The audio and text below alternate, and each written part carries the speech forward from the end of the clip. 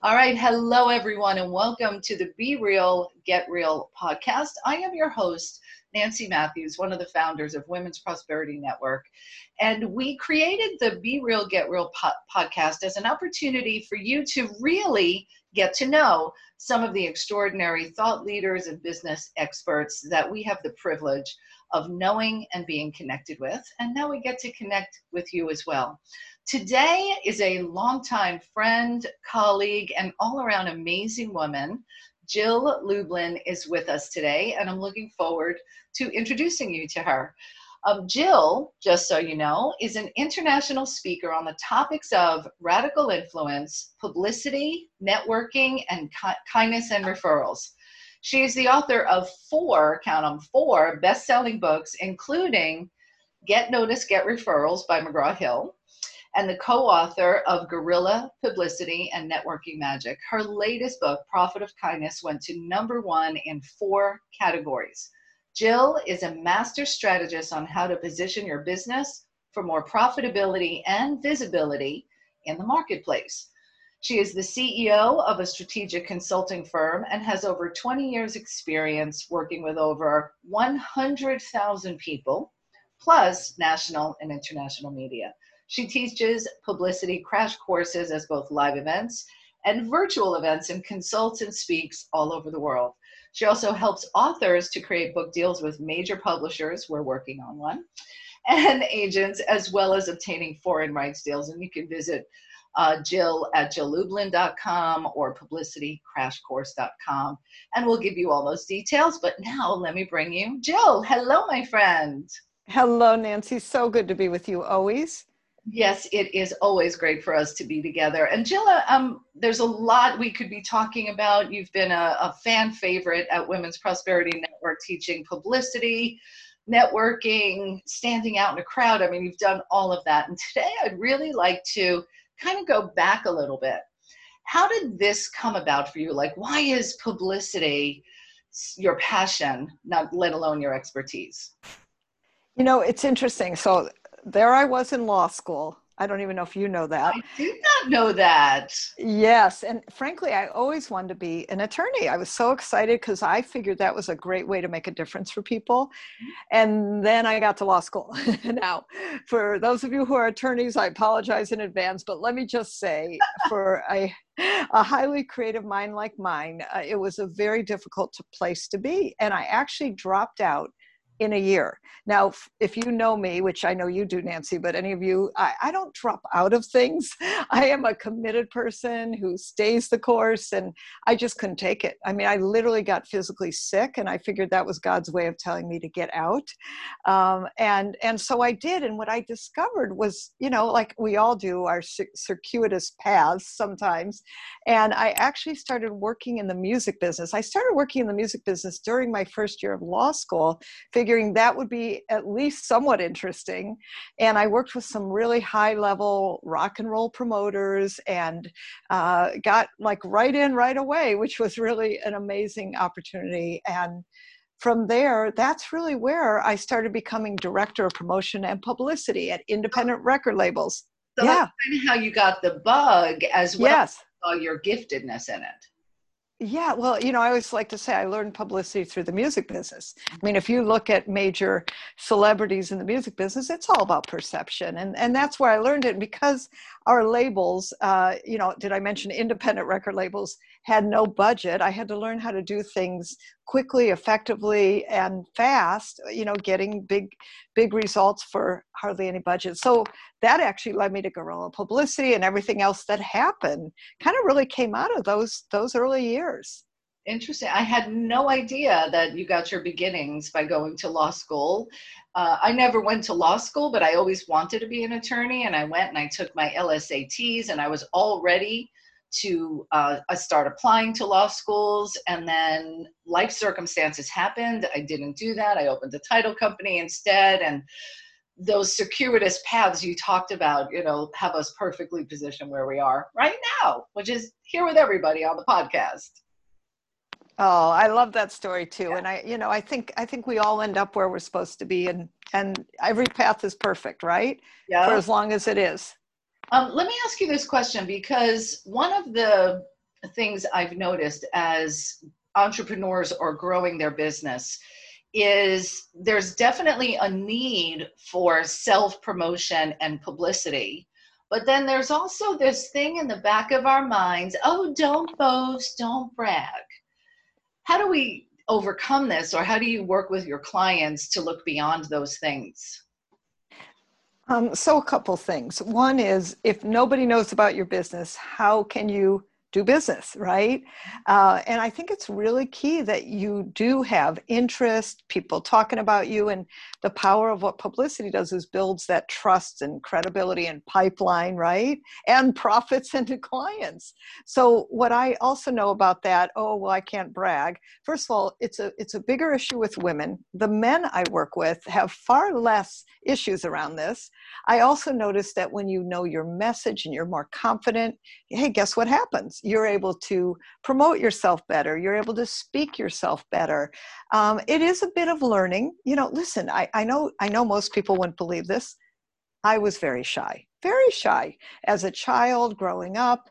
I had to learn all this. So I have actually great compassion for people who are shy, a little bit afraid of promoting themselves. I remember speaking in Australia, New Zealand, where the tall poppy syndrome is that, you know, if you speak about yourself, your head gets chopped off. Now that's serious. Now, in the United States, we have a little more leeway on that. So, you know, it depends, honestly, culturally, where you're from. Asian cultures have different rules about this. Honestly, it's built in culturally in multiple cultures. And just generally, some people have oh gosh, maybe I shouldn't be talking about myself. Well, you know, as much as I'd love to say your mother's in front of you waving the white flag and saying how great you are, that's not happening. And it is up to you to spread the word about your business, to understand that publicity is part of every business and a must-have for your marketing budget. If you look at major companies, listen, they spend a lot of money, and I mean millions, on publicity, on marketing. And so as a small business owner, you must too think about 10% of your gross revenues to actually address marketing issues, which include publicity. So just think of it as a matter, of course, of business, and maybe that'll take some of the pressure off of it, so to speak, or the what you think about it, because, you know, the reality is people need to know you exist. That's what publicity does. Fantastic. Good answer. Thank you for that. And I trust that helps a few of our listeners move beyond that, because it's true. We've got to, I look at it this way, is that in you has been planted a certain set of gifts or talents or skills to help other people. And if you don't do what you can to let them know you're there, either they stay stuck in their problem, or maybe they get with somebody who's doesn't have the same desire, heart-centeredness around it. Like you're doing this because you want to help someone and be of service. So just letting people know is actually our responsibility. It's not fluff. We're responsible to let people know how we can serve them. Yeah, and just even a little bit more on that, I consider the people I work with messengers, right? Yes. And so as messengers, yes, you are imbued with the responsibility, I like your word, to actually get your message out, whether you're selling a product, a service, you know, whatever it is. Think of it as your message to the world. Well, let's talk about messages to the world, because you have this other book, The Profit of Kindness, which is not about publicity, right? So tell us, how did that come about? And of course, you'll let us know how we can get the book and be in touch with you, but tell us about the book. Sure. So, you know, it's interesting because you say it actually is about publicity. And I'll tell you, one day I was sitting there looking at all my books and I went, oh my gosh, they're all about getting out there, right? And every company we interviewed in Profit of Kindness, I looked them up. Believe me, they had great publicity, right? Because by being kind, people think well of you. Your public, whether it's your perception internally, externally, oh, she's very nice, she's wonderful. You know how you say that about people, right? And they're kind. Of course, kind is the buzzword, but you'll say somebody's very nice and wonderful. Hey, guess what you're saying? You're saying they're kind. You're referring business to them. And Profit of Kindness started because one of my women friends, who I've been friends with for over 25 years, she's now 85.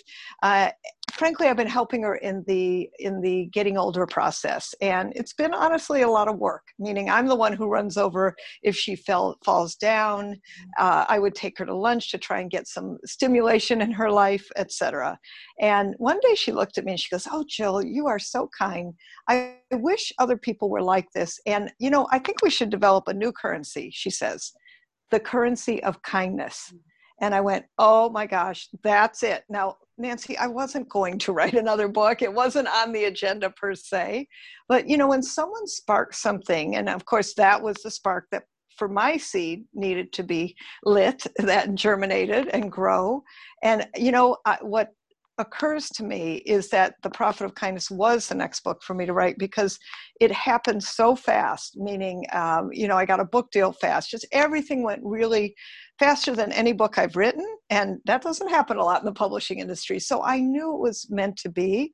And then I got the extreme privilege of talking to great companies and hearing wonderful stories about kindness and what it does, which, is obviously increased profitability and happiness and culture, and their customers and employees, like everybody was happier because the company is kind.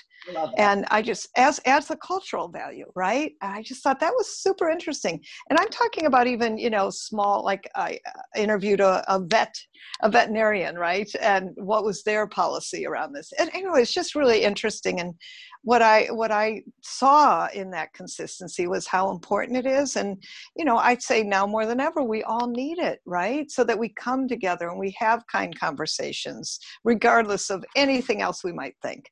Well, and so key. So key. And I would actually say also that the currency of kindness transcends boundaries and borders. That's the human condition. We all want to be treated kindly and with love and respect. And I think another reason you and I are so connected and have been for so long is it ties with the one philosophy, treating everyone you meet as the one. And I know, I love your philosophy. It's so great. We're very interwoven, my friend. Yes, we are. Awesome. So as we're starting to wrap up, what would you say to one of our audience members who may be listening and they're like, yeah, I know I should get out there. I know, publicity is available and it's expensive and I don't know how to do it. What's one word of advice or suggestion you would give to that person? So start with a baby step. And it could be locally in your marketplace, which frankly is easier to get. So are podcasts. There are lots of wonderful podcast hosts like Nancy, like me, like all kinds of great people who are out there. And start with one podcast. Look on iTunes, see what podcast is right for you. That would be a great place to start. Easier to get, and it's media, my friends. It's all media. So please understand, and maybe this will help, that publicity happens from the minute you walk into a Zoom room, a regular room, wherever you are. You're always doing publicity. So put that smile on your face, be kind, see what you can do to help others, and start spreading your message. You will feel an expansion, a powerfulness in you to stand tall with what you do. And what's so beautiful about that is you have the opportunity and ability to give more and share more of who you are and what your business does. Delicious. Thank you. Thank you. Thank you. All right. So as we're wrapping, please let our audience know how they can get in touch with you. And we'll have some links on the podcast page as well. But let's go ahead and tell them. Sure. Thank you. So email me, let me know how I can help, support@jilllublin.com, and come on my free webinar. And how you register for that is jilllublin.com/publicity. Let's help you out and keep getting your name out there. I love it. And thank you for all you do to help get these messengers out in a bigger way as we come together to make the world a better place. And that's what's happening right now, my friends. So Jill, thank you for joining us. I appreciate you. To all Appreciate you. This is back. To all of our audience, remember to go to Jill Lublin, which is JILLLUBLIN.com, and then /publicity, and you can join her for an upcoming webinar. Get the book, The Profit of Kindness, available where all books are sold, I'm sure, and also on our website. So until next time, this has been Nancy Matthews with Women's Prosperity Network, bringing you the Be Real, Get Real podcast. Have an amazing day, everybody. Until next time.